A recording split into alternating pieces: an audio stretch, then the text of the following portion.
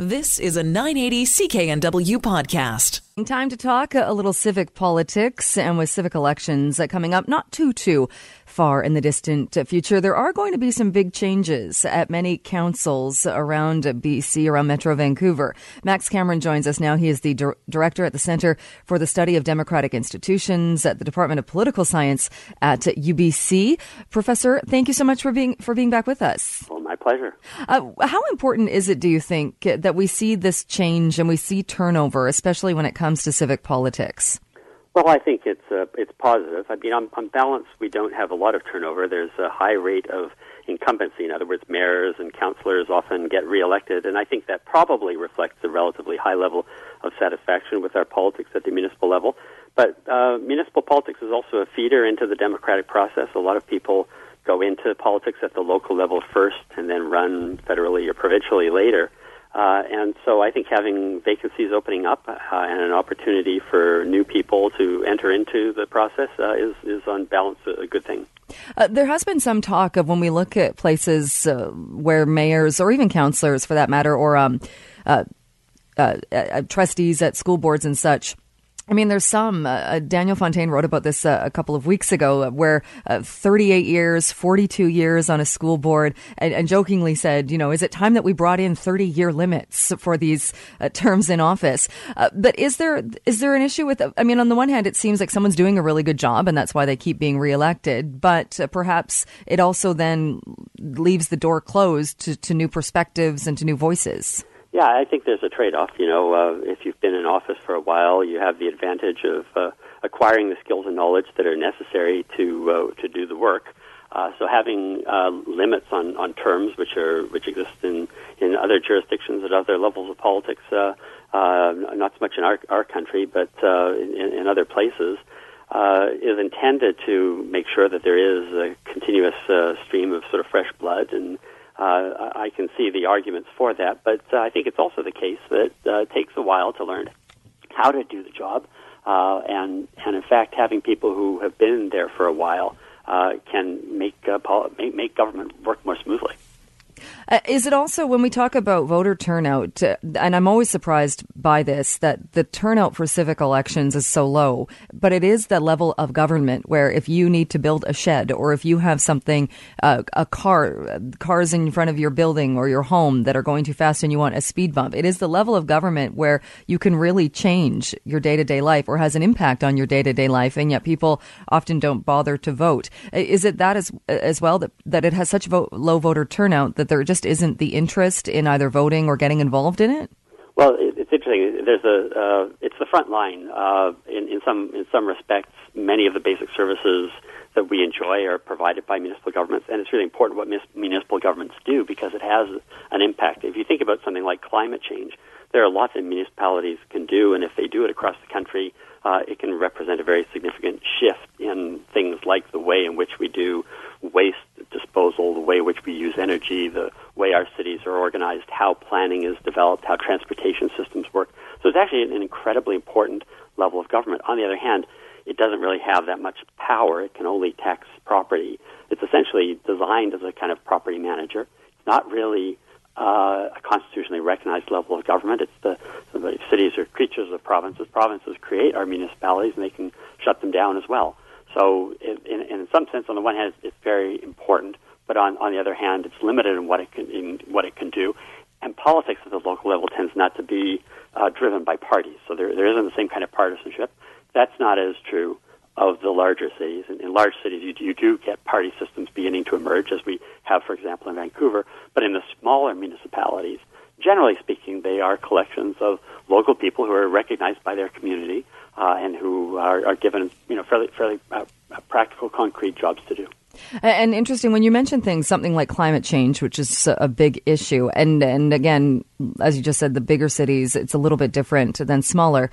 But on the one hand, is it an issue of balance in that, yes, you want your council to be aware of this, to be proactive when it comes to something like climate change, but it's a municipal government. What you really want from them as well is to pick up your garbage, to make sure there's not garbage strewn throughout the streets, that the sewer system works, that parks are kept maintained. So when you go to the park, the grass is cut. It is the job of the local council isn't all that glamorous.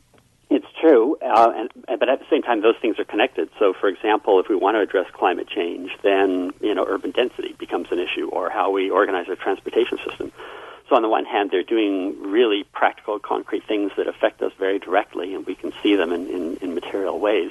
On the other hand, if they do them well, then they are creating the kinds of cities that 10, 15, 20 years down the road we're going to enjoy, that are going to be livable.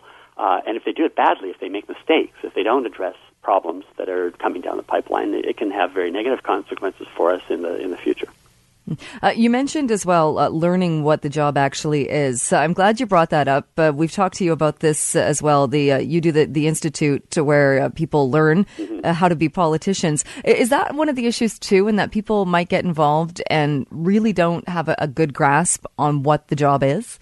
Yeah, we run a summer institute for future legislators, which involves a couple of weekend boot camps where we encourage people to cultivate some of the basic skills and knowledge they need for politics, and then we take them over to Victoria and we run a parliamentary session, a mock parliament in Victoria. And this year, I think our focus is going to be more strongly on the local level, recognizing that we have the municipal elections coming up in October, and there are going to be a lot of people running. There are 25,000 councillors and mayors right across Canada, and thousands in BC alone. So there are substantial numbers of people for whom this is the entry-level position going into politics. And a lot of people don't necessarily have an understanding of what's involved in the job. And so we're going to be bringing in experts, bringing in people who have served as mayors and councillors at the local level to talk to our participants about what life is like working in politics at that level. Acquiring those skills is important, and one of the things that every politician needs to know is why they're going into politics.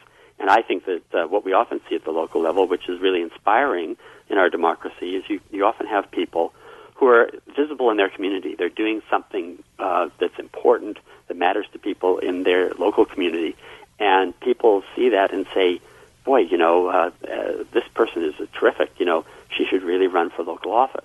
And then they encourage that person to do it. So that's one of the ways in which people get involved in politics. We don't want to encourage people going into politics because they want the perks and the opportunity to rub shoulders with councillors or to be visible in the media.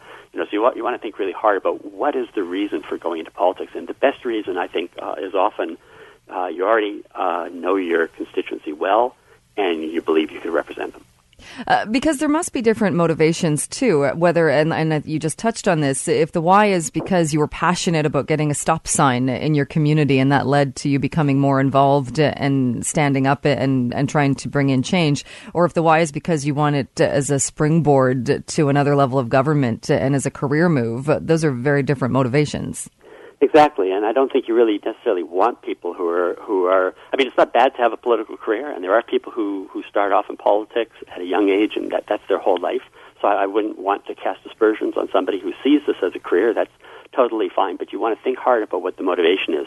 I was recently reading Ignatieff's book, Fire and Ashes, and his life in politics, and I recall one part of the book he talks about how he was asked by a group of liberals why he wanted to be the prime minister.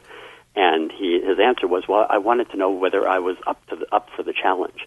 And what he was misunderstanding there was the question wasn't, what is the psychological motivation that sort of really drives you? It was, tell us a story about who you are that we can relate to. And so being able to answer that question, to say, look, I want to run because, I care about, some issue that matters to the rest of the voting public, and I think I can actually address that issue if I'm sitting on council or if I'm the mayor. That is a very powerful argument, and being able to make that argument and make it credibly, I think, is one of the best things that can spark a political career. And you touched on this as well. And again, there are people who get involved, as you said, very young and their whole life in politics. But is there also a concern there if somebody has been in politics for decades? You haven't had a job outside of that. You haven't really been working or done anything else. Can you kind of then be living in a bubble? Yeah, I think that's true. That you come in often with a real head of steam and you want to make change. And after serving, 2, 3, 4 terms, you may have run out of ideas. you sometimes get the impression watching some of our mayors that their heart's not in it anymore. They may have come in making big promises. Maybe they achieved a lot. Maybe they didn't achieve and realized they couldn't achieve some of the things that they wanted, and now they're ready to step out. I was looking the other day at Greg Moore's announcement to resign. He listed all of the accomplishments, and I think he's a good example of a mayor who's really achieved a lot, and I think he just feels it's time to let somebody else have a crack at it. You know, it's been a big effort. He's been in it for a number of years. He's done really well. It's a good time to step out and let somebody else run. There have been no scandals. There's no reason for him to leave as far as I can see, but he's just decided he's at that stage of life. Another mayor in I think Pitt Meadows was saying, you know, she's got, demands on her. She's got children in school she needs to attend to, wants to spend more time with the family. Again, that's a totally legitimate thing. She may come back into politics at some point down the line. And, of course, Gregor Robertson stepping out. I think my impression is that, again, he's done a lot of good things. He did promise to eliminate homelessness by 2015. We know that didn't happen. And it may be that he just doesn't feel that there's an issue like that he can really move forward. And perhaps we will see another mayor coming in with a strong agenda, a lot of passion behind it. The other thing, of course, is that we're changing our system of election finance in the province and in our cities. And so the next elections can be very different because the candidates are going to have to raise money from small donors. We won't be able to rely on those very big gifts that come from developers and other people with deep pockets. I think that's going to change campaigning, and I think it's going to change the way in which municipal politics work. You've been listening to a 980 CKNW podcast. Listen live at cknw.com, the Radio Player Canada app, tune in, Amazon Alexa, HD Radio at 101.1 FM HD2, and on the AM dial, 980 CKNW.